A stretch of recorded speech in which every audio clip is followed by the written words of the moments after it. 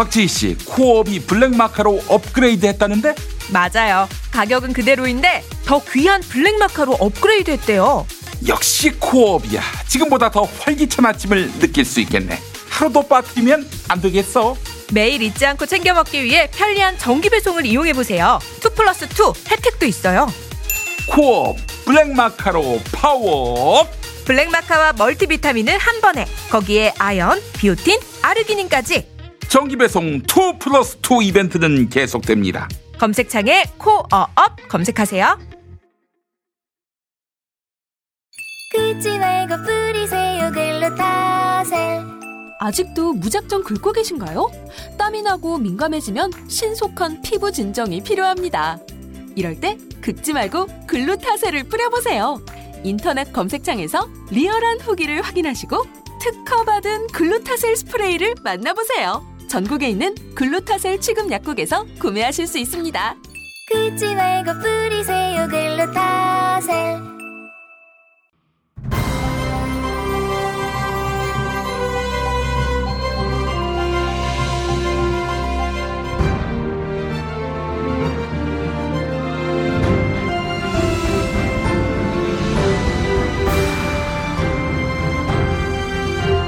김용민 브리핑.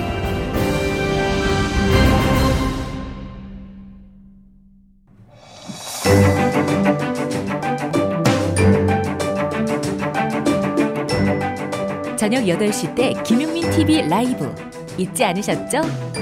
월요일 국물 없는 기자회, 화요일 정치 생쇼, 수요일 맘스 시사, 목요일 꼼찰청장이 방송됩니다. 세상을 보는 눈, 여기는 김용민 TV입니다.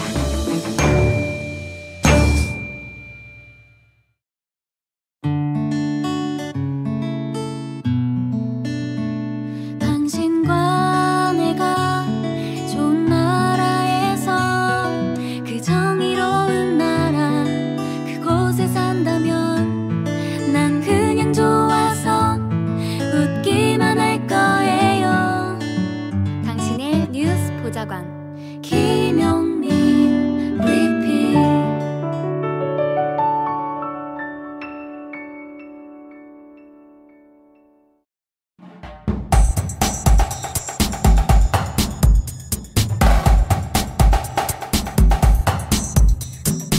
초점을 놓치지 않는 인터뷰, 용터뷰. 네, 유명한 유튜버지요. 황희도 유스타즈 대표 나와 계시죠? 네, 안녕하세요. 아이고, 축하드립니다. 감사합니다. 정말 뭐 사실 말도 안 되는 그런 고발이었지만은, 그러나 또 이 기소가 됐고요. 또 재판정에 서다 보면은 이거 굉장히 에너지가 많이 소모됩니다. 자, 고생 많으셨는데 결국 승소하신 거죠? 예, 1심에서 무죄가 나와서 다행히 뭐 아직 완전히 끝났다고 보긴 어려운데 어찌됐든 1심에서 무죄가 나온 건 되게 저뿐만 아니라 그냥 네. 우리 다른 스피커분들과도 관련해서 네. 되게 중요한 재판이었다고 생각을 했습니다. 그렇죠. 만약에 이게 만약에 뭐 유죄라도 난다면은 예. 탄 맞을 거예요, 유튜브는. 네. 그래요. 이거는 사실 뭐 진보 유튜버뿐만 아니라 보수 유튜버들에게도 큰 선물이 아닐까 싶은데. 근데 그 사안이 이런 거 아닙니까? 이명박과 곽상도가 신천지와 유관할 수 있다. 이런 예. 내용인데, 아니 그 이미 저희 그 낙검수 때도 한번 이걸 다룬 기억이 있고요. 오래전부터 이게 뭐 하여간 의혹처럼 제기됐고. 또 그래서 또 뉴스에도 나오고 그랬는데, 뭐 무슨 이유로 이거를 갖고 고발한 겁니까? 뭐 법적으로 뭐 문제가 될 것 같으니까 그 고발을 했을 것이고, 또 검찰은 기소했을 거 아니겠습니까? 예, 그 곽상도 의원이 직접 고소를 했던 것은 이제 뭐 신천지에 침묵하는 이유라고 해서 제가 영상을 올렸었는데, 네네. 그거 관련해서 이렇게 고소를 한 거였고, 그 이명박 재단 측에서는 예전에 2007년 경선 당시에 이 경선 과정에서 신천지 신도들이 이렇게 뭐 있었다, 환호하는 뭐 신천지 신도들 하면서 영상을 제가 다운받아서 제 거에 이제 인용을 하고, 다른 CBS나 뉴스엔조이나 기존에 나왔던 내용, 인터뷰 이런 걸 인용해서 제 생각을 덧붙였는데, 네. 그런데 이제 아무튼 그게 뭐 문제라고 이제 고발을 재단 측에서 한 거고, 또 당시 미래통합당, 지금은 국민의힘인데 거기와 이제 신천지의 이런 연관에 대해서도 다른 인터뷰를 인용해서 또 제 생각을 밝혔는데 이 세 가지가 이렇게 고소고발이 들어와서 병합이 돼서 이제 한 가지 재판으로 이렇게 가게 됐습니다. 네, 그래요. 그 재판부는 뭐라고 하면서 무죄를 선고했습니까? 뭐 일단 뭐 핵심적인 그런 것들만 요약을 해보면은, 네네네. 뭐 아무튼 이거 허위로 이렇게 인식할 그런 여지가 많이 없었다고. 그러니까 그렇죠. 허위라고 하는 것은 이건 명백한 거짓말이 확실함에도 불구하고 사실인 양 이야기를 했다는 이야기인데, 그 말하자면 고의성 있는 거짓말 유포였을 때 처벌이 된다는 것인데, 고의성 있는 거짓말 유포가 아니었다라는 거 아니겠어요? 예. 앞서 말씀드렸듯이 이런 기사를 활용한 것으로 보이고, 기사 내용 자체를 왜곡하지 않았고, 또 그다음에 이명박 전 대통령 같은 경우에는 퇴임을 했다고 해도 공인의 지위에 있지 않습니까? 그럼요. 예. 네, 그렇게 보는 게 타당하다고 해서 이거는 특히나 또 그 기간 동안이 신천지와 코로나로 인해서 이제 전체적으로 많은 피해가 있고 그러다 보니까 이것은 공공관심사에 대한 것이다. 그렇죠. 이런 의견이었습니다. 네, 이건 축하드립니다. 정말. 감사합니다. 이미 영상은 다 있는데 뭐 이미 또 관련한 자료들은 충분히 인터넷에서 발견할 수 있는데 황희도를 고발했다. 뭐 근본적인 의도가 또 달리 있지 않겠습니까? 뭐 그런 어떤 고의로 거짓말을 유포했다. 자기들이 말로는 그렇게 이야기하지만은 이렇게 고발함으로써 얘네들 앞으로 입 닥치겠지? 이 문제와 관련해서 더는 공론화 안 하겠지? 뭐 그런 효과를 노린 게 아닐까 싶어요. 네, 뭐 이게 그때 당시에 또 신천지와 당 자체가 굉장히 그 총선을 앞두고 좀 위기의 상황이었다는 생각도 좀 들었고, 또 당시에 제가 민주당에서 이런저런 일들을 하고 있다 보니까 민주당이랑 이렇게 엮어가지고 또 이 보도를 하고 하더라고요. 뭐 약간 그런 모습이랑 또 스피커들 전체적으로 앞에 말씀 주셨듯이 일종의 경고를 날린 게 아닌가.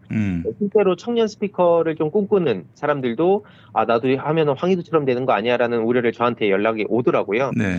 그런 종합적인 점들이 있었다고 생각을 했습니다. 예. 저는 뭐 사법고시나 혹은 로스쿨을 나온 게 아니어서 뭐 법에 대해서는 모르는 사람이다 이렇게 분류를 해도 전혀 무리가 없는데, 아무리 봐도 이거는 아닌데 이거 해봤자 그들도 이제 변호사 비용이나 이런 거 나갈 거 아니에요. 돈만 날릴 텐데 하는 그런 생각이 들던데요. 우리 저 황희도 씨는 어떻게 뭐 변호인 두셨습니까? 예, 변호사 그 선임을 해가지고 다행히 좀 이렇게 잘 이렇게 많이 도와주시고 해서 이길 수 있었다고 생각합니다. 나중에 이제 무죄가 확정되면은 국가로부터 돌려받지 않아요? 그 변호사 비용? 한번 안 그래도 내일 변호사님을 뵙기로 해가지고 이것저것 여쭤보기도 하고, 또 이제 뭐 앞으로도 또 이런 일들이 계속 많이 발생하고 추가적으로 또 고소고발이 계속 들어오고 있어요. 그래요? 네, 현재 진행형인데 뭐 그런 점들에 있어서 아무튼 좀 전체적으로 좀 준비를 해야겠다는 생각이 들었습니다. 그래요. 우리 황희도 씨가 위협적인 존재여서 그래서 이렇게 자꾸 못 살게 구는 것 같습니다. 이런 거에 존재감을 막 느끼면서 희열을 느껴야 됩니다. 그래야만 앞으로 추가적인 소송에도 위축되지 않고 할 말하고 그러지 않겠습니까? 진짜 감사합니다. 되게 든든합니다. 예. 저도 뭐 소송을 제법 당해가지고 그런데 그 나갈 때마다 귀찮긴 하지만은 나의 이 정말 미친 존재감 하면서 속으로 얼마나 스스로에게 그 감동을 먹고 또 굉장한 또 긍지를 갖게 됐는지 몰라요. 정말 감사합니다. 예. 앞으로 더 큰일 하시라는 그런 하늘의 뜻으로 아시고 이런 소송을 좀 즐거워하시고 즐길 줄도 아셔야 한다. 이런 말씀드립니다. 자, 이준석 국민의힘 대표가 당선이 됐습니다. 이걸 계기로 해서 지금 청년 정치 화두가 막 달아오르고 있는데 어떻게 보셨어요? 우선 그 이준석 대표 같은 경우에는 한 지난 4, 5년 정도 그러니까 여기저기 마다하지 않고 미디어에 등장도 하고 뭐 인지도도 쌓고 또 소신도 뚜렷하게 밝히고 또 SNS를 통해서 피드백 같은 걸 굉장히 빠르게 하는 거 보면서 네네. 저는 그 총선 기획단 들어갈 때부터 당내에다가 계속 그 주목을 해야 된다. 이준석 씨뿐만 아니라 하태경 의원도 사실 그게 좀 강점이 있어서 네네. 그게 뭐 쇼든 아니든 어쨌든 그런 진정성이라는 건 애초에 누구도 그 눈에 보이는 게 아니지 않습니까? 네네. 그리고 이게 또 체감하기도 쉽지 않기 때문에 요즘은 특히 보여지는 것이 되게 중요하다고 보는데 그런 점에서 좀 강점을 갖고 있다고 봤고 네. 기존 국민의힘이 가지지 못한 캐릭터라고 생각을 해서 여태까지 사이드에서 되게 큰 역할을 하고 있었다고 생각했어요. 네. 저도 뭐 종종 비판을 하기도 했지만 그것과는 별개로 당내에서는 이제 이거에 대해서 대응을 우리도 해야 된다. 그래서 이게 결국엔 하루아침에 나온 어떤 지지 뭐 이런 현상 이건 아니라는 말씀을 먼저 드리고 싶었습니다. 그래요. 우리 민주당이 반면교사를 삼을 것이 많을 것 같은데 지난 서울시장 보궐선거를 보면은 2030 남성 세대로부터 점수를 잃었다 이런 평가가 가능할 그런 투표 결과가 나왔습니다. 2030 세대에게 이렇게 점수를 잃었다고 보세요. 그 우선 대표적으로는 뭐 여러 가지들이 있겠지만 네. 젠더 이슈에 대해서도 참 많은 의견들이 있었고 그 과정에서 이준석 대표가 뭐 토론이라든지 때로는 진짜 난감해 보이는 자리도 마다 않고 계속 나왔던 점, 그걸 통해서 이제 소신을 밝혔던 점, 뭐 이런 것들이 복합적으로 작용했다고 생각하는데, 뭐 저도 과거에 썼던 글들 때문에 이게 아무리 얘기를 해도 아직까지 비판을 받는 점이 있어요. 네네. 근데 뭐 그런 점에서 제 개인적인 생각으로는 당 내부에 이렇게 내부를 변화를 시켜서 이런 걸 관철시키고 성과를 내는 게 중요하다고 생각을 해서 언론에다가 세게 얘기를 안 하고 뭐 해명도 잘 안 하고 했었는데. 네. 그게 좀 판단 미스가 아니었나 개인적으로 생각을 하는데 어찌됐든 중요한 것은 민주당이 여기에 대해서 뭐 청년 정치하면서 또 너무 끌려다니진 않았으면 좋겠다는 생각이 들었어요. 뭐 예를 들면 대선 기획단장을 청년으로 세운다든지. 네. 예. 말씀하신 대로 지금 이게 민주당이 한 66년 가량의 역사가 있는데 예. 뭐 민주 민생 통일, 뭐 최근에 이제 복지까지 핵심 가치들을 중점으로 해서 여기에 또 김대중, 노무현, 문재인 대통령의 정신과 철학 이런 뼈대는 지켜가되 급변하는 사회 분위기 속에서 우리가 바꿀 거는 또 있지 않습니까? 네. 그래서 그런 걸 좀 전진적으로 바꿔가야 된다 생각하는데 지금은 그냥 기승전 청년, 뭐 기승전 이준석, 뭐 이런 방향으로 가면서 너무 따라가는 느낌을 받다 보니까 이게 뭐 이준석 대표를 무시하자, 외면하자 이런 취지가 아니라 그의 강점은 앞서 말씀드렸던 부분은 분석을 잘 하고 네. 우리의 강점으로 이걸 녹여내자는 게 이제 저의 개인적 생각입니다. 그 젊음만 주목하면 안 돼요. 그 젊음에 수반되는 이런 혁신적 사고라든지 공정에 대한 어떤 감수성 이런 것들을 주목해야 되는데 젊은 사람이면 된다. 그는 참 젊은 외에는 다른 거는 보지 않는다는 얘기고요. 안타깝습니다. 우리 황희도 그 대표께서는 젠더 문제는 어떻게 보세요?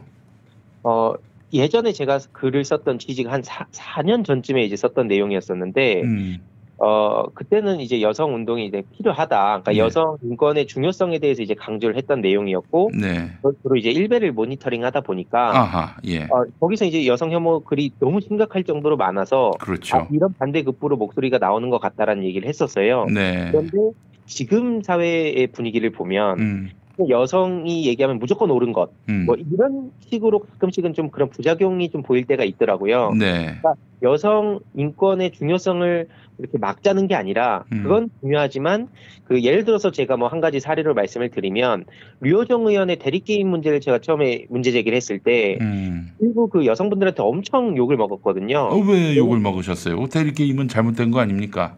맞습니다. 근데 그게 대리게임을 지적한 건데 마치 여성 청년 정치인을 막으려고 제가 부가 아파서 그런 식으로 얘기를 했다는 걸 들으면서 이거는 나는 여성 인권이 중요하다고 생각을 해서 오히려 그것 때문에 그 일부 남성들한테 많은 비판도 받았고 뭐 그런 점에서 얘기를 한 바가 있는데 왜 내가 갑자기 무슨 여성을 혐오하는 것처럼 몰아가지? 라는 생각이 들면서 이거는 옳은 방향이 아닌 것 같은데 라는 생각을 그때부터 했고 또 현실적으로도 그렇게 자꾸 나눠가지고 뭐든지 다 싸잡아서 무조건 뭐 남자 잘못이다, 뭐 여자 잘못이다 이렇게 가게 되면은 네. 결국에는 문제 해결이 되는 게 아니라고 저는 생각을 하고 있어서 지금은 그 부작용에 대해서도 좀 언급도 하고 당 내에서도 실제로 그런 목소리들도 좀 서서히 더 많이 나오고 있는 것 같습니다. 네, 여자기 때문에 면책될 수 있다? 뭐 뒤집어서 남자기 때문에 면책된다? 다 말이 안 되는 얘기죠.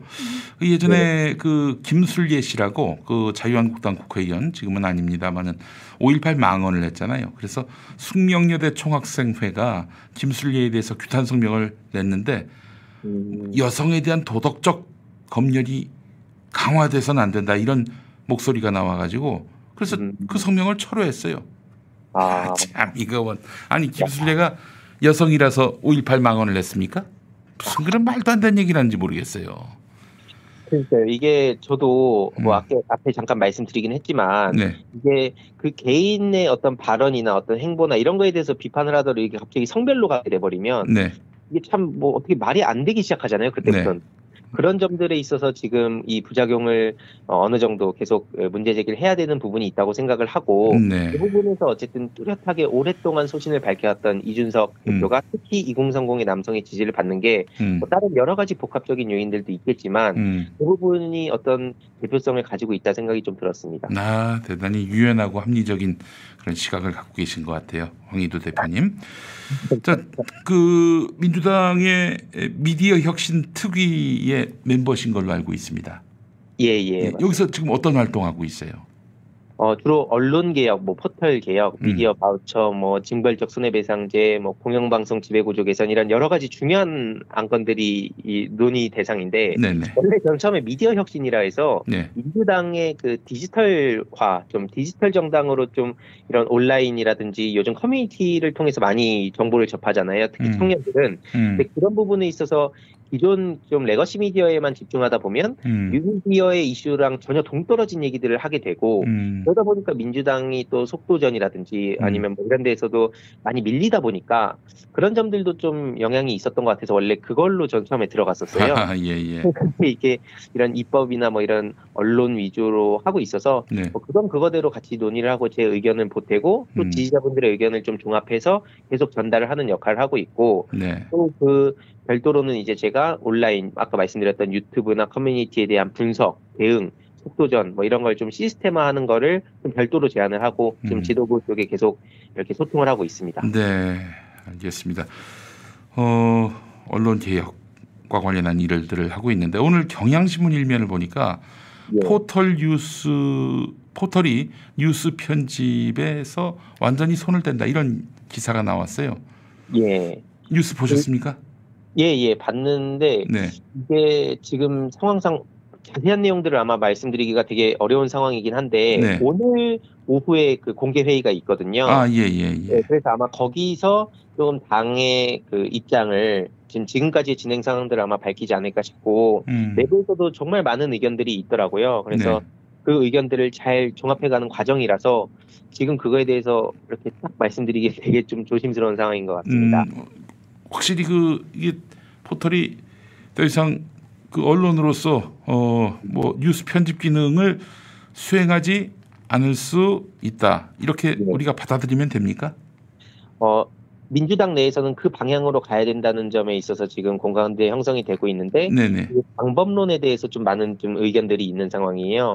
그래서 최대한 저도 많은 시민들의 의견이 반영될 수 있도록 좀 거기에 좀 힘을 합쳐서 목소리를 내고 있습니다. 이거 보세요. 뭐 다음이나 네이버나 이거 완전히 조선일보가 됐어요. 우리가 뭐 한겨레도 뭐 신뢰하지 않습니다만은 어떤 특정 언론이 그 지배하지 않는 그런 포털이기를 바라고 있잖아요, 모두가. 예. 근데 지금 뉴스를 그런 식으로 편집해서 너희들 이거 먹어, 이걸로 편식해. 이러는 태도인 것 같아서 이거 어떻게든 손을 봐야 하지 않겠는가. 공공의 어떤 이런 권력이 이런 이 국민의 어떤 그런 객관적인 뉴스 접근권을 보장할 수 있도록 역할을 해야 되는 것이 아닌가 그런 생각이 드는데 말이죠. 예. 네, 김종민 의원님도 그래서 그런 말씀을 주셨던 게 국민의 선택권을 지금 보장을 해야 되고 그쪽으로 더 나아가고 있는데 네. 오히려 이건 포털에서 강제한 어떤 내용들을 그냥 알고리즘 뒤에 숨어서 네, 그렇죠. 그냥 우리가 그 전체적 그냥 대한민국 전체에 똑같은 내용들이 그냥 퍼지는 게 과연 이게 그렇죠. 다양성 보장이 되는 게 맞냐 이런 문제 제기도 지금 계속 하시고 계십니다. 네. 뭔 알고리즘이야 알고리즘이 지들이 그냥 다 이거 드시오 하고 내놓는 거면서 아이고 정말 더 이상 이 우리 사회에 빅브라더가 없도록 애를 써주시길 바라겠습니다. 네. 네, 감사합니다. 자, 황희도 대표님 수고 많이 하셨고 그쪽에서는 뭐 항소하겠죠? 아마 그러지 않을까 싶습니다. 네. 그러나 일단 1심에서 이겼기 때문에 뭐 한 80%는 다음 재판에서도 이길 것이다라는 그런 기대를 갖고 또 자신감을 갖고 임해 주셨으면 좋겠습니다. 네. 감사합니다. 네, 오늘 말씀 잘 들었습니다. 네, 감사합니다. 운전자를 위한 꿀팁 7,000원 운전자 보험 카페. 교통사고 형사 합의, 벌금, 변호사 비용은 자동차 보험에서 보장 못합니다. 운전자 상해까지 보장하는 7,000원 운전자 보험 카페. 버스, 택시, 트럭 등 영업용 운전자를 위한 13,500원 운전자 보험 카페도 있습니다. 집 두 채 월 10,000원 화재보험과 식당, 상가, 공장 화재보험도 상담합니다. 실손 암보험 역시 7,000원 운전자 보험 카페. 검색창에 7,000원 운전자 보험 카페. 전화번호 02849-9730. 탈모 전문 뿌리 깊은 샴푸에서 대용량 신제품 출시 기념 이벤트를 하고 있습니다.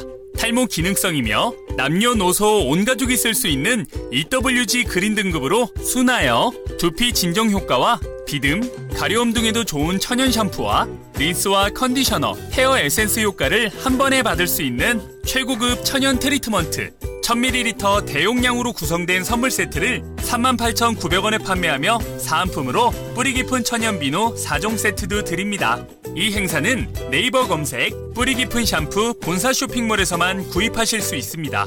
가장 좋은 샴푸를 가장 사랑하는 분께 추천해 보십시오. 1566-7871.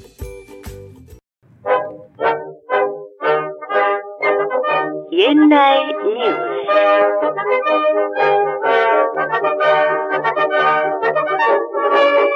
과거의 6월 17일로 여행을 떠나보겠습니다.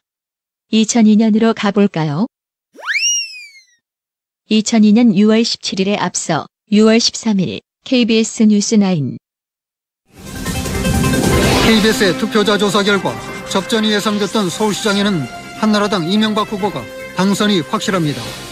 경기지사도 한나라당 손학규 후보가 당선이 확실합니다.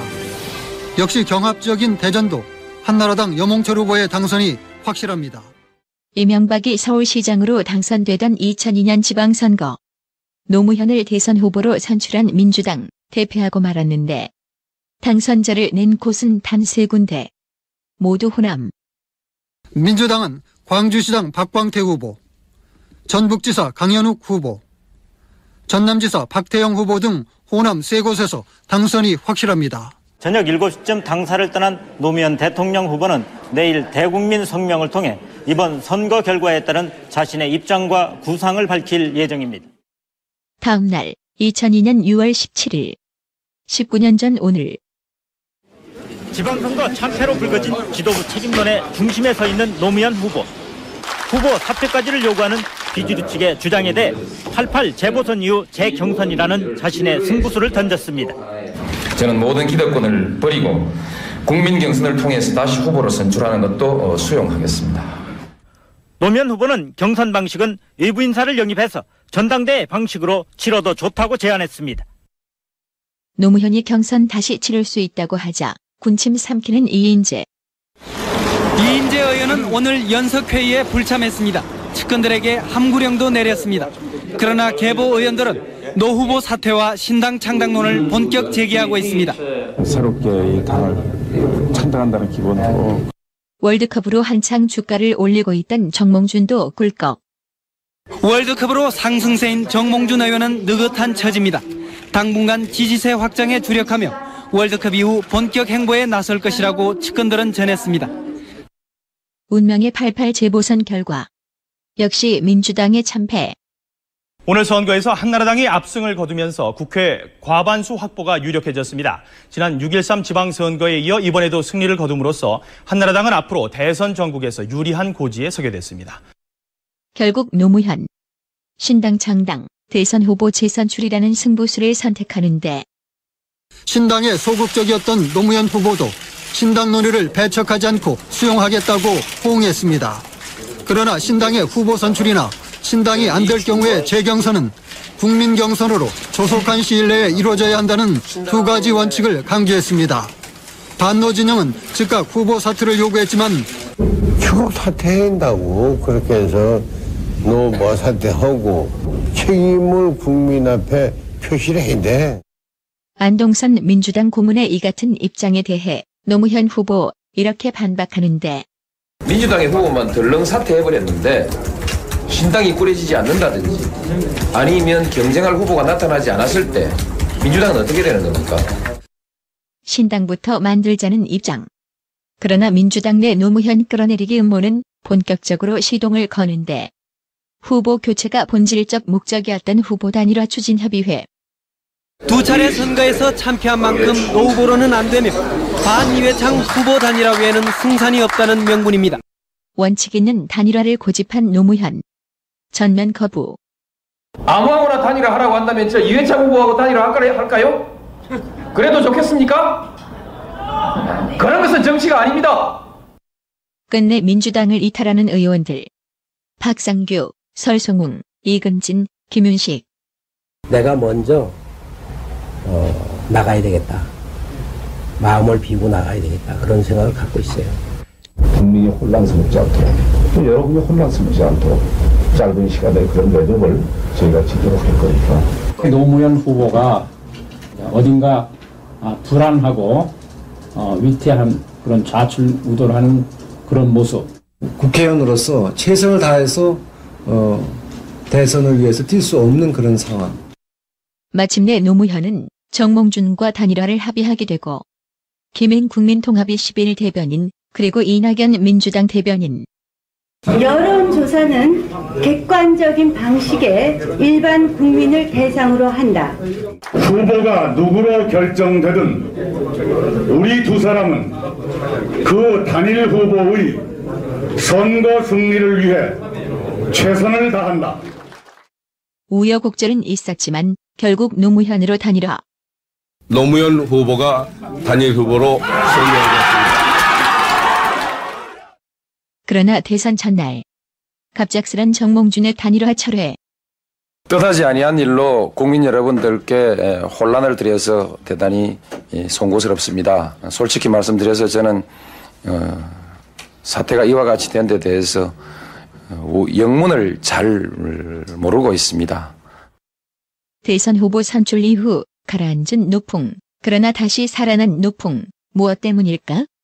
노무현의 진심 때문 아닐까? 노풍을 다시 일으켜 세운 기념비적 연설. 바로 개혁국민정당 문성군의 지지 연설. 편안한 길, 비단 길 다 마다하고 국민을 위해서 가시밭길을 걸어온 그 사람입니다. 지역 감정의 저 높은 벽을 향해서 제 머리 징기기며 저항해온 사람. 그렇게 처참하게 깨지고도 농부는 밭을 닦아지 않는다면서 우리를 울린 사람입니다. 자신들이 집권하는 그만이라는 중독신문들과의 전쟁을 선포하고 그렇게 무참히 짓밟히면서도 끝까지 싸우겠다는 용기 있는 사람. 그땐 그랬지.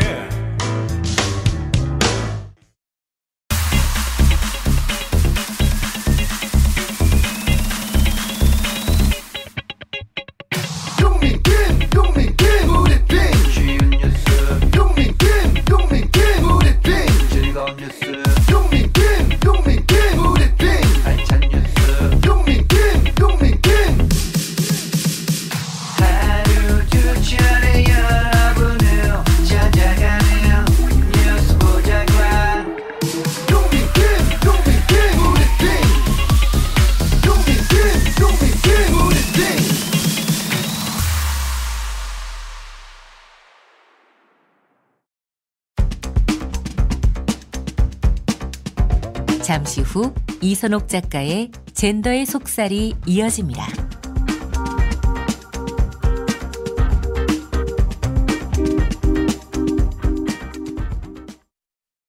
김용민입니다. 제가 책을 썼습니다. 마이너리티 이재명.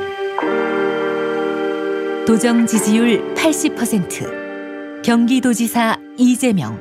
벨트에 감겨들어 뭉개져버린 제 손가락을 보고 프레스 사고로 비틀어져 버린 제 왼팔을 보고 장애와 인권을 비관해 극단적 시도를 2번이나 하는 저를 보고 또 우셨습니다. 죄송합니다, 어머니.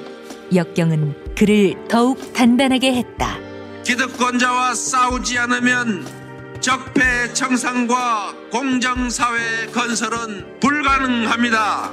유능한 진보를 증명하고 확장성을 증명한 이재명. 소년공에서 1360만 도민의 심부름꾼으로 이재명의 대동세상을 향한 발걸음을 주목합니다. 마이너리티 이재명, 김용민이 썼습니다. 지식의 숲, 인터넷 서점에 있습니다. 여러분께 별 해는 밤 상조를 소개합니다. 별 해는 밤은 후불제 상조입니다. 따라서 매월 납입금을 미리 낼 필요가 없습니다. 상을 당하셨을 때 그때 연락 주시면 됩니다. 별 해는 밤은 서비스를 선택하실 수 있습니다. 불필요한 서비스는 빼고 꼭 필요한 서비스만 선택해 합리적으로 장례를 치르실 수 있습니다. 갑작스런 가족의 죽음으로 경황 없는 상황을 악용하는 장례 문화는 이제 사라져야 합니다. 별 해는 밤이 상식적 장례 문화를 선도하겠습니다. 24시간 언제든지 1688-8971 1688-8971로 연락 주시기 바랍니다.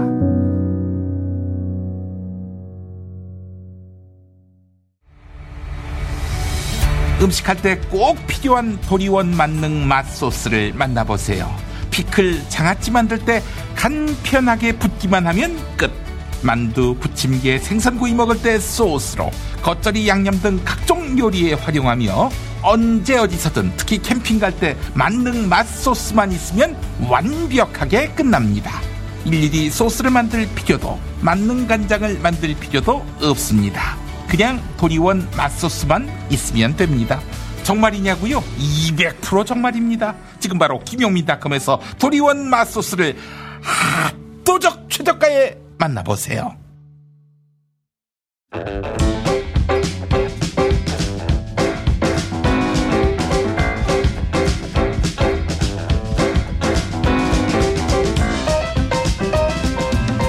이선옥의 젠더의 속살.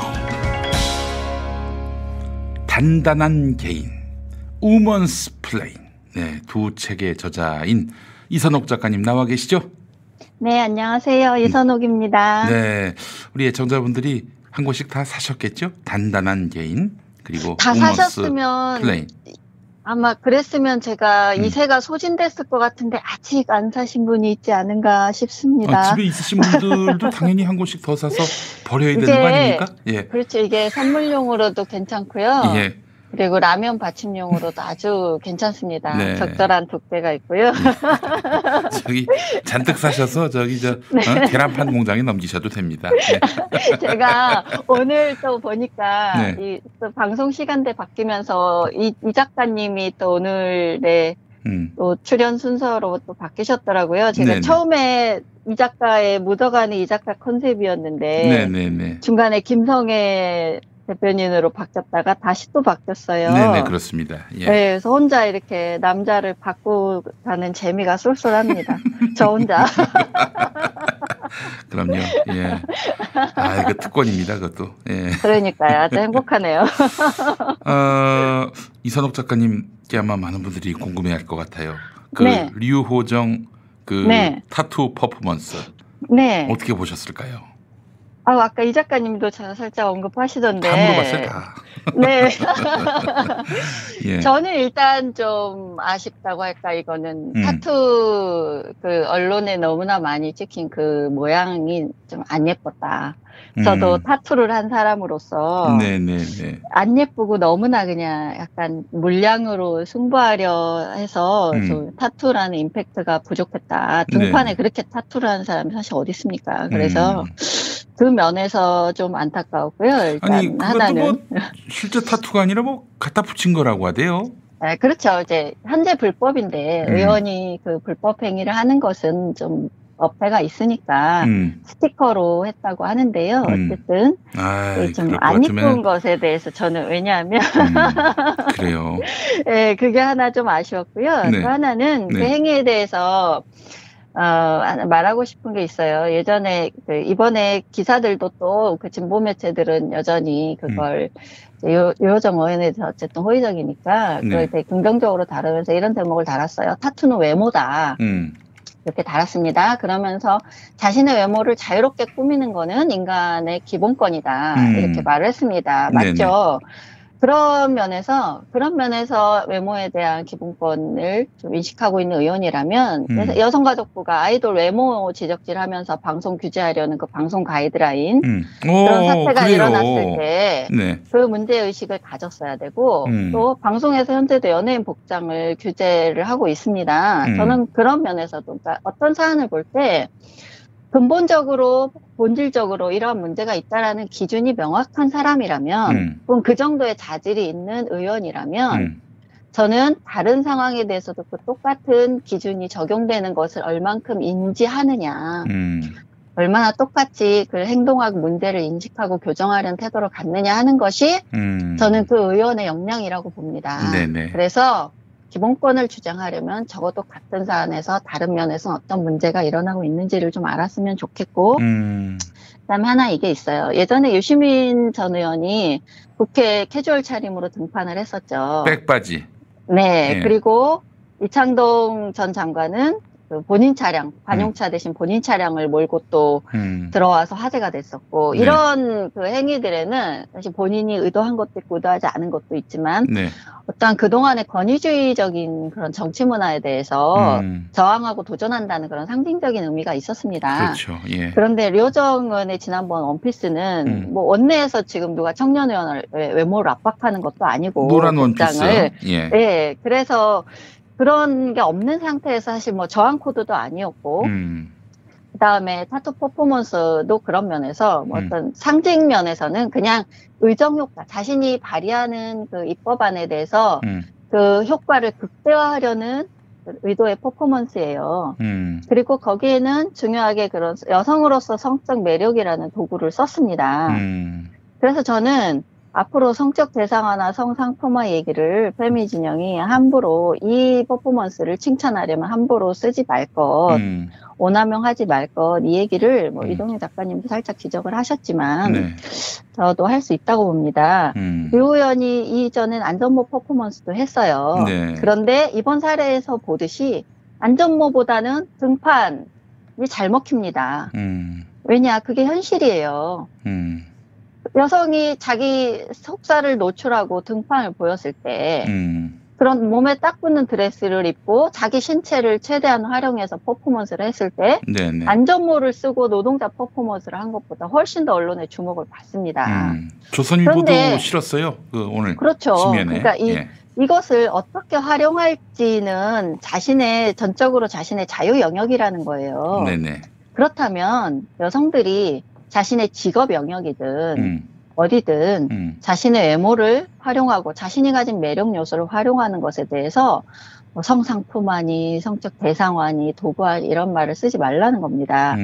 페미니스트들의 행동은 페미의 논리로 다 깔 수 있습니다. 예를 들어서 이번 행위도 타투가 사실은 꼭 외모만의 문제는 아니고 뭐 어떤 화상을 입은 부위의 타투로서 그것을 가려서 자신의 무너진 자존감을 어떤 정서적 치료 행위로서 극복하려는 시도로 쓰일 수도 있고 그런 활용면이 있어요.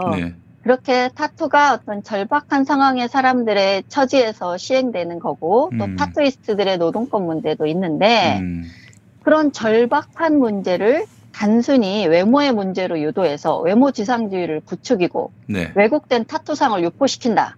라고 저도 주장할 수 있습니다. 이것이 페미니즘 논리예요. 네. 그래서 페미 논리는 페미 논리로 다 깔 수 있습니다. 그래서 그런 면을 골고루 보고 앞으로는 조금 더 정치적 역량을 성숙시킬 수 있는 그런 의원이 됐으면 뭐 하는 그런 뭐 바람 정도로 얘기하고 뭐 크게 더 다룰 만한 사안은 아니라고 봅니다. 예, 예. 아니 외모 갖고 뭐 이렇게 네. 예, 이야기하지 말라. 네. 그래놓고는 뭐 탈코를 또 이렇게 강조한다든지. 한 가지 묻고 싶은 거 있더라고요. 그래서 탈코 이제 철회한 거냐고 좀 밝혀줬으면 좋겠어요. 저 누구야 그 유호정 의원한테. 네네네. 네. 전에 예전에 VJ 시절에는 엄청난 그 외모를 꾸미고 막 잡지 사진도 찍고 그랬었는데 예. 정의당 들어간 뒤에는 막 쇼컷하고 화장 안 하고 또 옷도 그렇게 입고 나왔잖아요. 근데 탈코를 이제 다시 선언했습니까? 선언한 걸 모르겠는데 외모로는 선언했죠. 그래요. 탈코는 아니죠. 뭐 이제 그렇게까지 했으면 탈코는 아니죠. 이젠. 네. 그러니까 이게 탈코라는 게 사실 원래 그 기본적인 여성의 자율권에 대해서 자기들 혼자서 그걸 막 금지했다가 강요했다가 막 지가 안 하면 그만이지 뭐 남한테 혼자 철회하고 하라 마라 해요. 그거 말도 안 되는 얘기지. 응? 여기서 또 1승을 올리는 말은 이거죠. 예. 그런 모순을 견디면서 하는 게 페미니즘이다. 자, 이겁니다. 자, 오늘의 한 줄은 그것으로. 페미들이 그런 얘기를 한다 얘기죠. 예. 아니죠. 페미를 비판하는 사람들이 그런 얘기를 하는 그런 거죠. 얘기를 합니까? 예, 이런 모순을 견디면서 하는 것이 페미니즘이다. 네. 자, 오늘의 한 줄은 이것입니다. 알겠습니다. 본론 들어가겠습니다. 오늘. 예. 네. 저도 놀랐어요. 얼마 전에 한국일보 한국리서치 결과인데 네. 해석을 이상하게 해요. 페미니즘에 대한 뭐 사실상 비판이기도 한데 남성 차별에 대해서 20, 30, 40, 50 세대 남성들 다수가 공감한다 이런 입장을 냈는데 근데 한국일보 기사는 이 남자 현상 과대 포장 이런 식으로 제목을 달았단 말이에요. 네, 그렇습니다. 제가 그걸 보고 제가 오늘 단 제목이 그거죠. 이 악물고 부정하는 반페미니즘 바람. 이것입니다. 왜냐하면 한국일보의 그 기사는 정말 우물쭈물 기사예요. 제목이 전혀 본문의 중요한 내용과 특성을 제목으로 달지 못하는 그런 어떤 페미진영의 곤란함이 느껴지는 그런 기사였습니다. 네네네.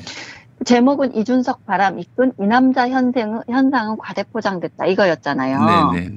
그런데 여기서 이 남자 현상이란 뭡니까? 지난 4.7 재보궐선거에서 이 남자가 72.5%라는 그 국민의힘에 대한 지지율로 그 재보궐선거 승리를 견인했고 그 지지율의 핵심은 안티페미니즘, 이른바 젠더 갈등에 대한 반작용으로 일어난 안티페미니즘 바람이다. 라는 것이 사실은 분석이었는데 이것을 페미 진영은 계속 부정해 왔습니다. 계속 부인해 왔어요. 뭐 근거도 없다 이런 식으로 얘기했고요. 그렇죠. 근거가 없고 예전부터 남성 지지율은 비슷했고 젠더 갈등은 없고 이런 말로 그 현상을 부인해 왔습니다. 그런데 이번 한국일보 조사 결과를 보고 한국리서치가 지난번에 전 2019년에 했던 시사인의 그 이 남자 현상을 조사한 그 리서치 기관과 똑같고 비슷한 문항으로 질문을 했더라고요. 그래서 그걸 보면서 제가 시사인의 당시 보도가 됐던 그 이 남자 현상에 대한 그 질문 문항 결과를 한번 대조를 해봤습니다. 그랬더니 드러난 사실이 뭐냐면 2019년에 또 똑같은 질문을 던졌어요. 페미니즘은 여성 우월주의를 주장한다. 이렇게 질문을 던졌더니 거기에서 2019년에 20대 남자의 78.9%가 동의를 했고 30세 이상 남성들에게서는 57.1%가 동의를 했습니다. 20대 여성은 약 20% 정도만 동의를 했어요. 페미니즘은 여성 우월주의다 이것에 대해서. 그런데 2021년에 보면 20대 남자는 75.9%로 비슷합니다. 여전히 비슷한 퍼센트를 유지하고 있는데 30대 남성이 67.7%로 뛰었고 40대는 68.1%, 50대는 50.6%. 이렇게 전 세대에 걸쳐서 절반 이상이 페미니즘은 여성 우월주의를 주장한다는 말에 동의를 하고 나섰어요. 야. 특히나 30대 이상의 이 상승 폭이 네. 좀 큽니다. 그래서 그때는 이랬어요. 그 시사인에서 조사했을 때는 젠더 관련한 문항에서만 적어도 20대 남성보다 30대 남성은 20% 정도가 낮다. 즉 그 20% 정도의 격차를 두고 네. 젠더 관련해 20대 남성의 주장의 30%는 20% 정도의 격차로 동의하지 않았던 거예요. 네. 그러니까 동의율이 20대가 70%면 30대는 50% 정도였던 거죠. 2019년에. 그렇죠. 반페미니즘 정서 관련한 문항에서. 네, 그때도 그런데 높았어요. 그 정도면. 높았죠. 그래서 2030 묶어서 봐야 된단 말이 그때도 있었지만 그때 시사에는 그런 얘기는 하지 않았습니다. 예, 그런데 지금 이게 30대 남성의 반페미니즘 정서가 엄청 높아진 겁니다. 그 폭이 이번 조사를 보면 대폭 줄어든 것이 드러나요. 다른 연령대도 상당한 건 마찬가지로. 그렇다면 사실 이 조사 결과를 보면 30대 남성에게 2년 사이에 과연 무슨 일이 있었던 거지? 이게 오히려 이번 설문조사에서 도출해낼 수 있는 특이점이라는 겁니다. 그런데 한국일보는 제목을 이렇게 달았죠. 이대남 현상은 과장됐다. 그러니까 사실 과장된 건 없어요. 이대남 현상은 이번 리서치 결과로도 입증됩니다. 다만 20대 남성에게만 그 세대로 한정해서 말하는 이 현상은 과장됐다는 것은 반은 맞는 말이죠. 그래서 이 제목을 보면서 제가 지난 재보선 결과가 안티페민 정서 때문이 아니라고 했던 분석들 다 틀렸다는 거죠. 그리고 국민의힘 지지의 72.5%와 이번에 반페미 정서의 70%, 75% 정도는 일치합니다. 네. 이 남자 현상은 과장됐다는 기사 제목은 절반만 맞지만 반페미 분석은 과장된 바가 없어요. 네. 대신 이제 공정에 대한 집착 이런 면에서는 20대 남자만의 현상이 아니라는 것입니다. 그 30대에서 부쩍 늘어났어요. 10년 새에. 그렇죠. 10년도 아니고 그렇죠. 2년 새에. 2년 새에. 10%포인트나 늘어났어요. 네. 그러면 제목은 이대남 비난을 멈추라고 해야죠. 그렇죠. 네. 그리고 30대 남자들에게 도대체 이 2, 3년 사이에 대체 무슨 일이 있었는지 이렇게 말을 해야 맞는 거지. 네. 그 제목의 뉘앙스로만 보면은 그게 안 드러나잖아요. 그래서 맞습니다. 느끼는 건 제가 돈을 들여서 이 리서치를 진행을 했는데 네. 결론은 이대남 이게 허상이었어. 이대남의 반페미 젠더 갈등 허상이었어. 이렇게 나와야 되는데 그 답을 도출하고 싶어서 그렇죠. 설문을 냈는데 결과가 그렇죠. 정반대로 나온 거야. 예, 안 나온 거예요. 그렇다면 뭔가 그 근거에 도출한 얘기를 써야 되는데 안 되니까 사실은 이 제목은 반페미 정서 이대남뿐만이 아닌 전 세대 특히 30대 확산돼 이런 제목이 나와야 되는 거예요. 그렇죠. 확산됐다고. 네. 예. 그래서 제가 이제 시사인의 2019년대 그 설문에서도 새 호수를 틀어서 그걸 표지로 시사인이 기사를 썼었습니다. 네네. 그래도 제가 제 유튜브를 통해서 그 시사인의 기사를 좀 반박한 적이 있는데요. 그 문제가 여전히 지금도 너무나 이 현실을 부정하고 정말 이 악물고 이 젠더 갈등을 부정하고 반페미니즘 정서의 확산을 부인하려는 이 언론들의 태도를 보면 언론이 페미니즘 비판에서 자유로워져야 제대로 된 분석이 나올 수 있다.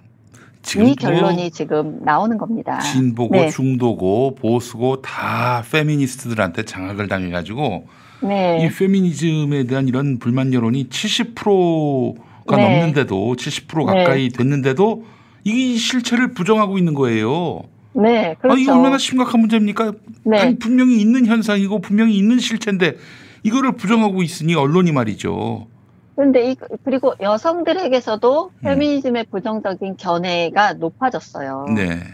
그러니까 여성들과 페미니즘을 곧 이제 동일시해서 여성표를 얻기 위해서 페미니즘 정책을 해온 이 정치권이 특히나 지금 현 정부가 이 정책에 대해서 정말로 재고할 근거가 충분하다는 겁니다.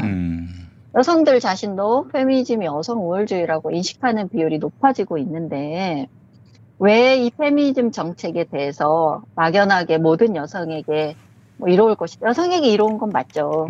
그런데 그것을 해야 여성표를 받아오려고 하는 것이 반대급부로 남성들의 이런 분노와 불만, 근거 있는 불만으로 지금 드러나고 있는데도 여전히 현실 인식을 못하고 있는 것에 대해서는 특히나 남인순 의원, 정춘숙 의원 등이 여성 할당제를 더 강화해서 40% 이상 지역구 의원도 여성에게 강제 할당하겠다 이런 법안을 내고 있는 민주당의 그 현실을 똑바로 볼 필요가 있다는 겁니다. 아니 지금 그 2030 남성 세대들의 네. 남성 차별에 대한 분노 이게 지금 반민주당 표로 결집이 되고 있는데 뭐 하고 그렇죠. 있냐 이거예요 민주당은.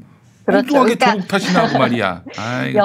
여성표를 잃지 않으려는 마음 또한 이해는 하죠. 뭐 모든 국민의 고른 지지를 받는 것이 가장 뭐 올바른 태도인 건 맞지만 네.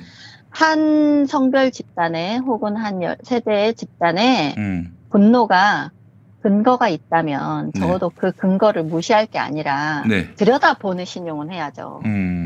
그런데 그 신용조차 하고 있지 않은 것에서 이 반감은 더 커질 수밖에 없다. 글쎄 말이에요. 그냥 너희들의 분노는 근거가 없는 것이다라고 치부를 해버리는 이런 태도로는 그 표를 가져올 수 없죠. 뭐 그래도 된다고 하면 우리는 집토끼만 잡으면 된다라고 생각한다면 뭐 할 말 없는 거죠. 집토끼도 다 떠났는데 뭐 2030 남성 세대들 집토끼들 다 떠났는데.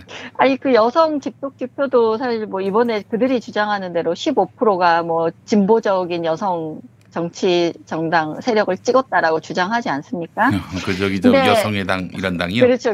예. 근데 2030이 사실 인구 분포로 보면 한 13% 정도를 차지합니다.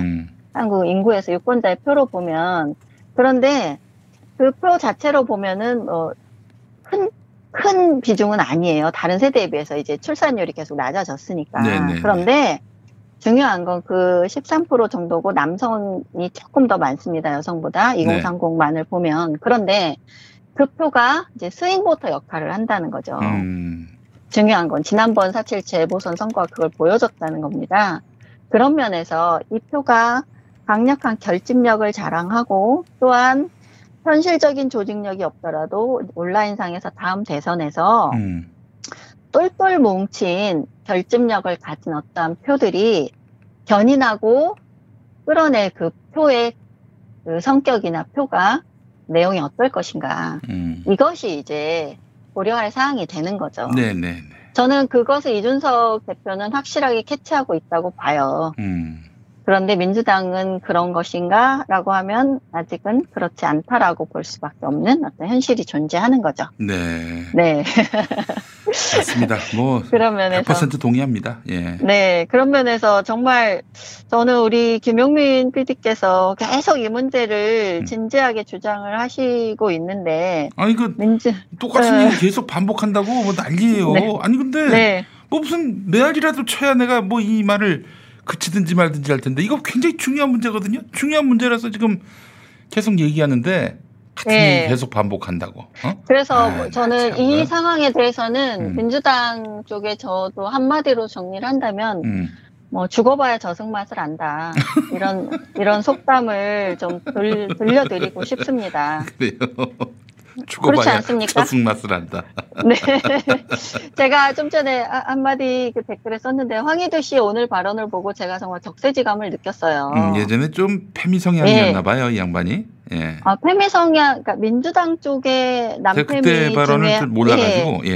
남페미 중에 하나로 분류되던 분이었습니다. 아, 그래요? 일단 뭐 메가를 옹호했고, 그다음에 뭐 펜스를 비난하고 페미니즘을 강력하게 옹호했던 사람 중에 한 명이었어요. 그래서 저도 사실 황희두 씨를 그 이름으로 기억하고 있어요. 민주당의 어떤 신진 정치인 중에서 그 페미니즘을 강력히 옹호하는 남성 정치인 이렇게 저도 기억을 하고 있거든요. 근데 김용민 씨도 예전에 좀 그랬었어요. 솔직히 얘기해서. 그리고 또 더 솔직히 얘기하자면은 그 스스로 이제 말하자면은 스윗 가이가 됐던 거 아니겠어요? 서익 가이죠. 그거는 서익 가이들. 그 여자들한테 사랑받고자 하는 마음도 있었을 거예요. 틀림없이. 당연히 있죠. 아니 남성이 여성에게 사랑받고자 하는 건 당연한 거고. 그래요. 제가 이제 굳이 분류를 좀 해보자면 국민의힘 쪽은 마초 한남 그 서익 가이, 마초 한남 가이들이 많고 민주당 쪽은 그 서익가이들이 많죠. 네. 둘 다 이제 페미니즘에는 일단 우호적이에요. 네. 국민의힘은 마초 성향으로, 그러니까 홍준표 의원 같은 사람을 대표적으로 볼 수 있죠. 네. 더 뭐 남자들이 째째하게. 째째하게 말이야. 그렇죠. 그거고 이제 민주당 쪽은 네. 여성들이 차별받아온 역사가 있으니 남성들이 일정한 불이익은 여성을 위해서 이제 돌려줘야 된다. 이런 X86 말을 형님들이나 그렇죠. 그렇게 하세요. 저기 X86 형님들.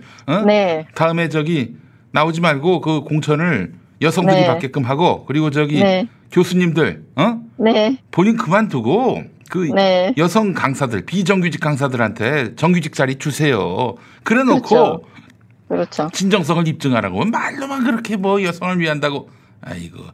그렇죠. 그러니까 일도 손을 안 보려고 하는 거 아닙니까?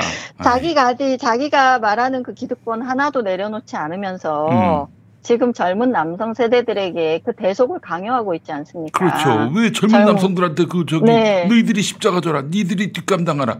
그럽니까?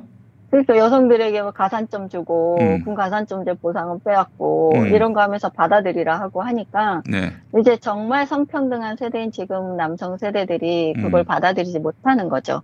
네, 이거 사실 저희가 3년 전부터 계속 해왔던 얘기인데 네. 오늘 황희두 씨 얘기를 보면서 제가 조금 격세지감을 느꼈다는 게 그거예요.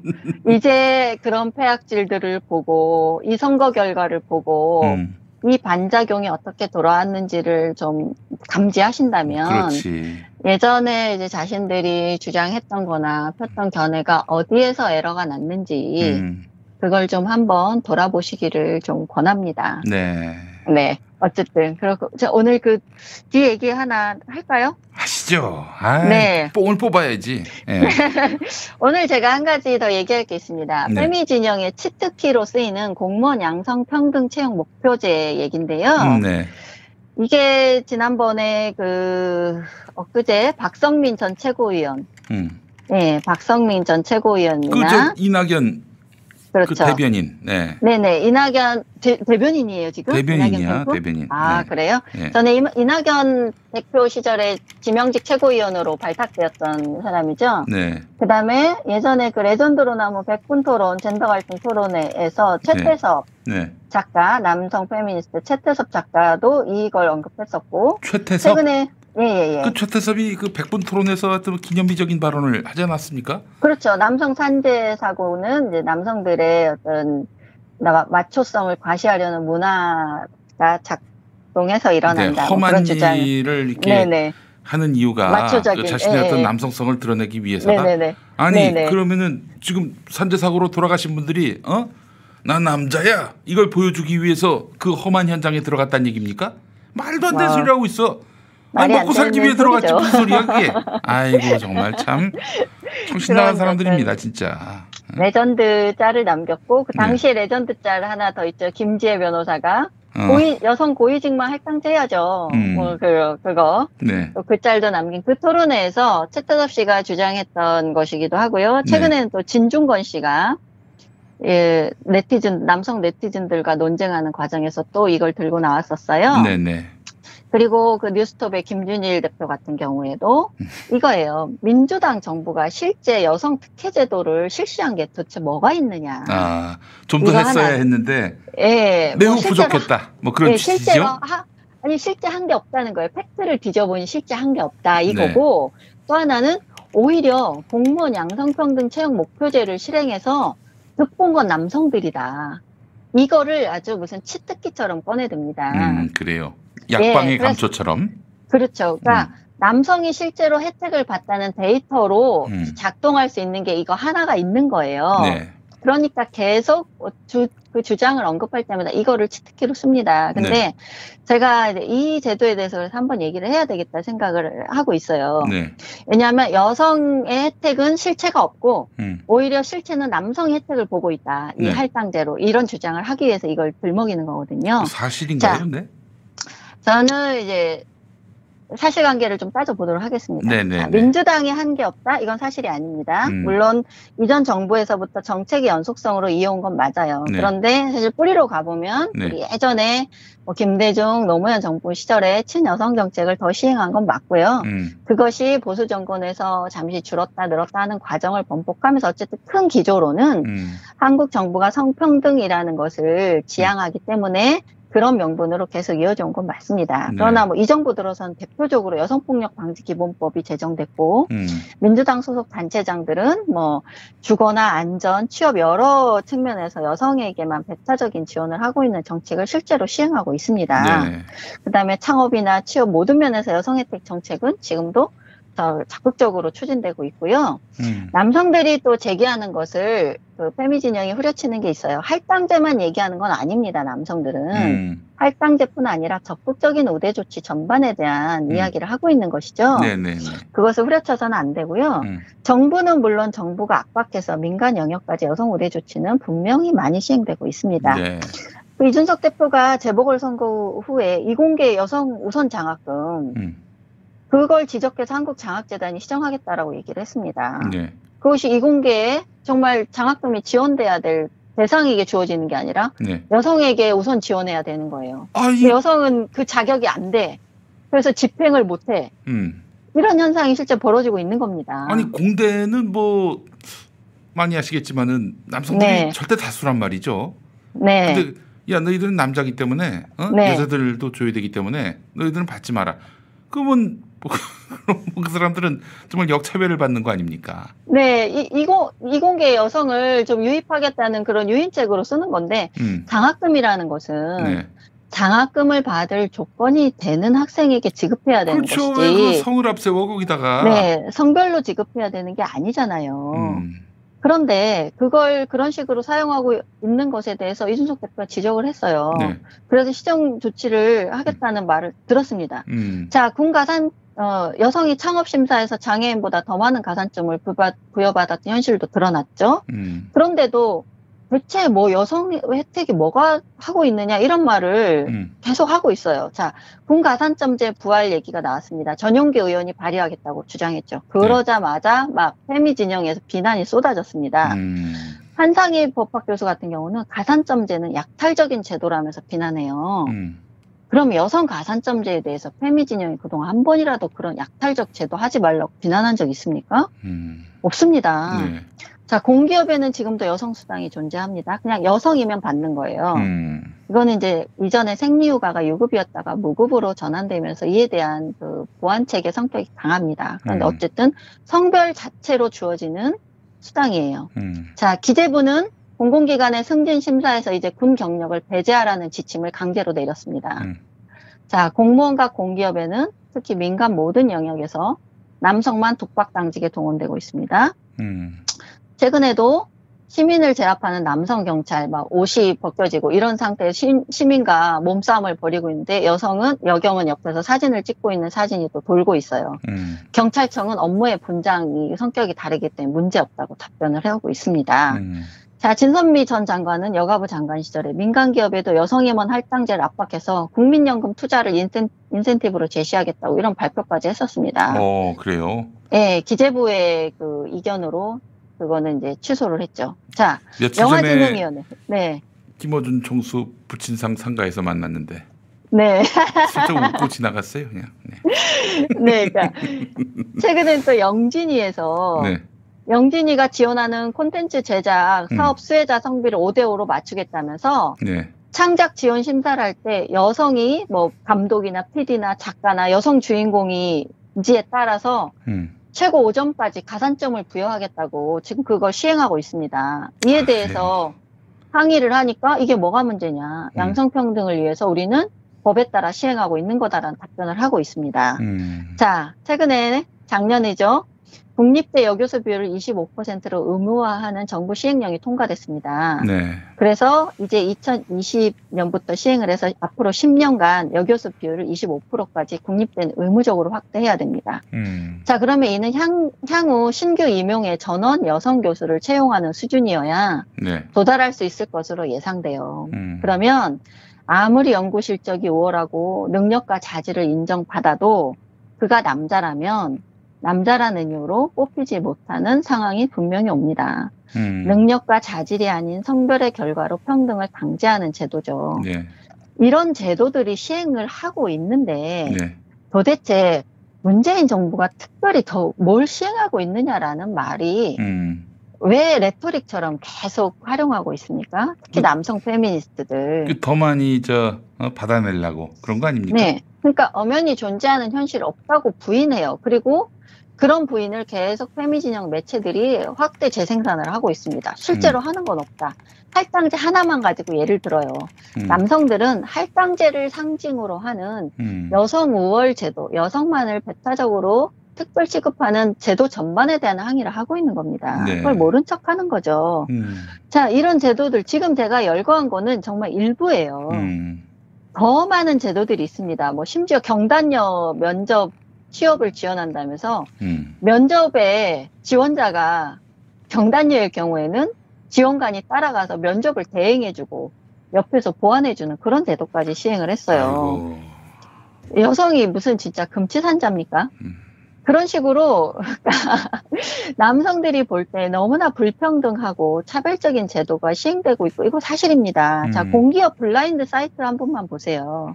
업무 배치나 승진, 업무 순환 배치 등에서 제도적인 혜택뿐 아니라 문화적으로도 여성들이 누리는 직장에서의 특혜에 대해서 수많은 사례들이 존재합니다. 지금도. 현실이 이럴진데 기재부는 그 알량하게 남은 승진 시의 군 경력 가산 제도마저도 지금 없앴어요. 자, 남성이 조금이라도 군 보상에 대한 보상책으로 누리고 있는 작은 제도는 페미진영이 다 찾아내서 없애라고 요구합니다. 그럼 정부가 다 없애줘요. 그런데 다른 보상책은 만들지 않고 있습니다. 그러면서 여성들은 끝없이 이런 혜택을 계속 제공하고 있어요. 자, 여기에서 자 이제 페미진영이 치트키로 꺼내드는 공무원 양성평등 채용 목표제 한번 봅시다. 네. 자, 데이터로 남성이 더 많은 혜택을 보고 있습니다. 이 제도. 맞습니다. 왜냐하면 처음에 공무원을 선발할 때 이 제도는 여성 공무원이 10%도 차지하지 않을 때 국가 균형 인사 제도로 시행을 시작했어요. 여성 공무원 수를 10%에 좀 맞추려고. 네. 그런데 이게 세월이 지나면서 공무원직에서 대거 이제 여성들이 진출하기 시작해요. 그러면서 이제는 여성이 시험을, 고시도 마찬가지잖아요. 뭐 여풍이 불었다라고 최근 뭐 몇 년 전부터도 이미 여성 합격률이 남성 합격률을 넘어서고 있습니다. 그런 현실이 현실이 되니까 이제 양성평등 채용 목표제로 이걸 바꿉니다. 바꿔서 한쪽 성별이 다른 성별보다 70% 이상을 차지할 때는 추가로 원래 선발하던 인원보다 추가 선발을 통해서 그 70%를 맞춘다. 이것이 양성평등 채용 목표제예요.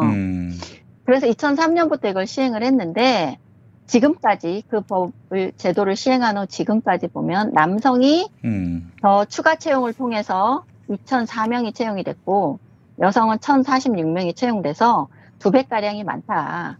그래서 할당제 해가지고 혜택 본 건 남성이야. 이 근거로 쓰는 거예요. 네. 지금 그래서 아주 뭐 이거를 정가의 보도처럼 쓰고 있습니다. 네. 자, 그런데 봅시다. 하위직을 보면 강제 보정하지 않아도 모든 시험에서 여성들이 강세를 보이고 더 많이 합격하고 있어요. 그런데 이제 고위직은 이전에 기본 베이스 비율 자체가 낮으니까 여성이 당연히 낮아요. 그런데 이것은 강제 보정을 통해서 지금 맞추고 있습니다. 네. 여성 관리자 임용 확대 계획을 시행하면서 5급 이상, 4급 이상 지금 고위직 여성을 강제 보정하고 있고요.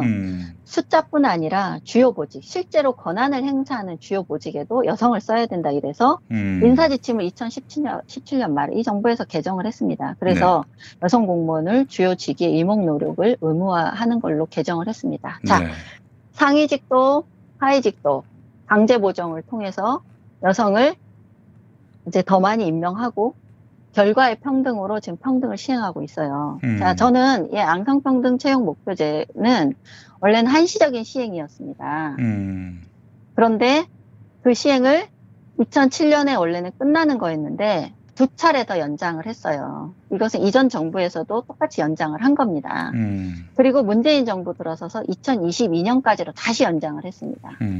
저는 2022년까지 연장한 이것을 저는 이제 폐기해야 된다고 생각해요. 그러니까 남성이 혜택 본 거 맞죠? 그러니까 이 영역 하나에서 남성 혜택자가 더 늘었다고 이것이 이 정부가 혹은 지금 현재 사회가 여성 우대를 하고 있지 않다는 근거로 이건 쓸 수는 없습니다. 네. 단 하나 나왔어요. 그런데 이 제도의 문제는 저는 성별에 어떤 성별이 더 많은 혜택을 받았냐 이게 저는 문제가 아니라고 봅니다. 본질적으로 이 제도가 폐지되어야 되는 이유는 네.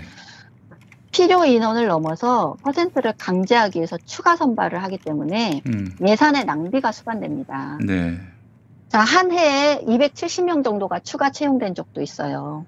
그러면 국가공무원을 270명이나 더 채용한다는 것은 네. 어마어마한 예산이 투입되는 거예요. 왜냐하면 공무원으로서 그 인원이 평생 동안 가지는 혜택, 퇴직 이후에도 받는 혜택까지 모두 국민의 세금이 투여되는 겁니다.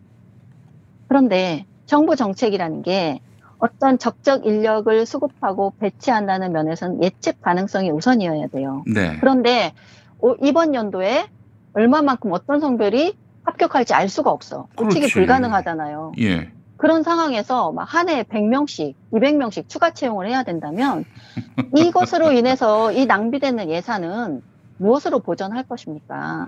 무엇보다 예산 낭비 면에서 문제가 크고요. 네.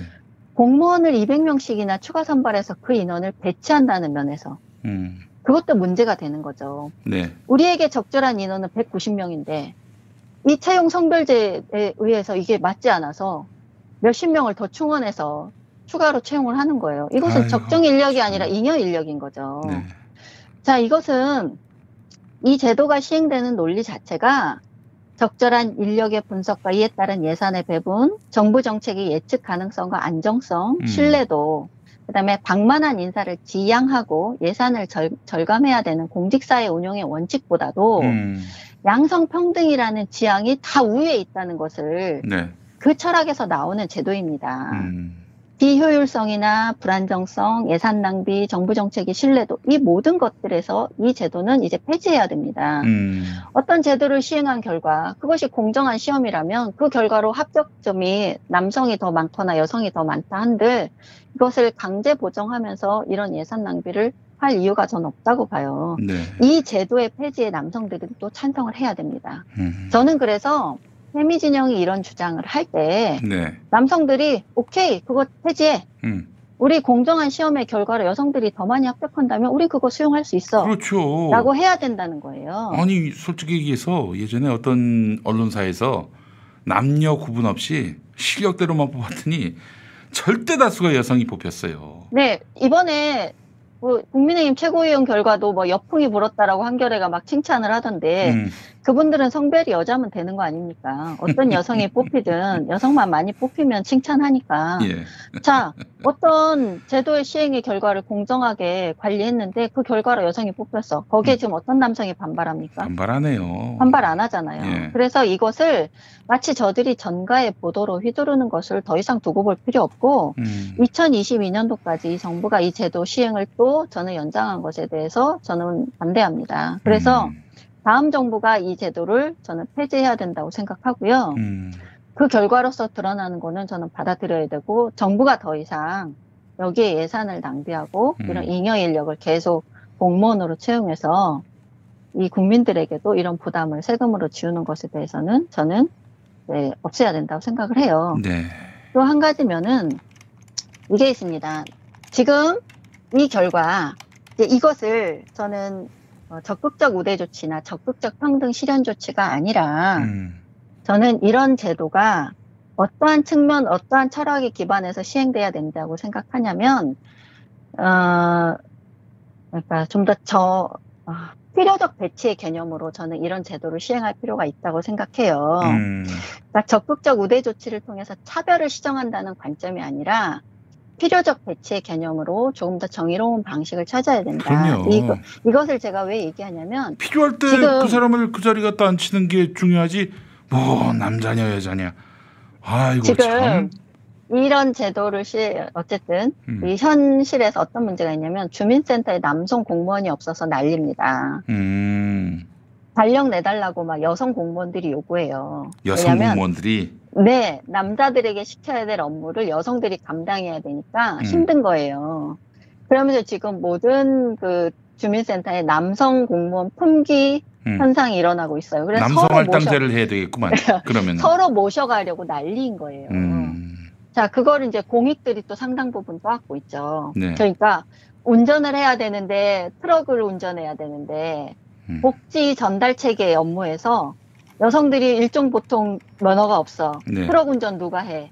자, 이 물건 누가 날라? 자, 남성 민원인 상대 누가 해? 네. 진상 민원인 왔을 때 제지할 수가 없어. 그렇지. 예를 들어서 뭐 고충이 다 거기서 있는 거예요. 난동을 피우면은 그 누가 가서 네. 붙잡고 내쫓겠어요. 특히 또 여성들이 곤란해하는 업무 중에, 그러니까 남성들이 또 피해를 봐요. 왜냐하면 힘든 네. 업무 남성이 담당하고 당직도 남성이 독박을 하고 있습니다. 네. 그러면 여성이 없으니까 남성 당직이 순번이 계속 돌아오는 거예요. 이런 현실적인 문제도 있습니다.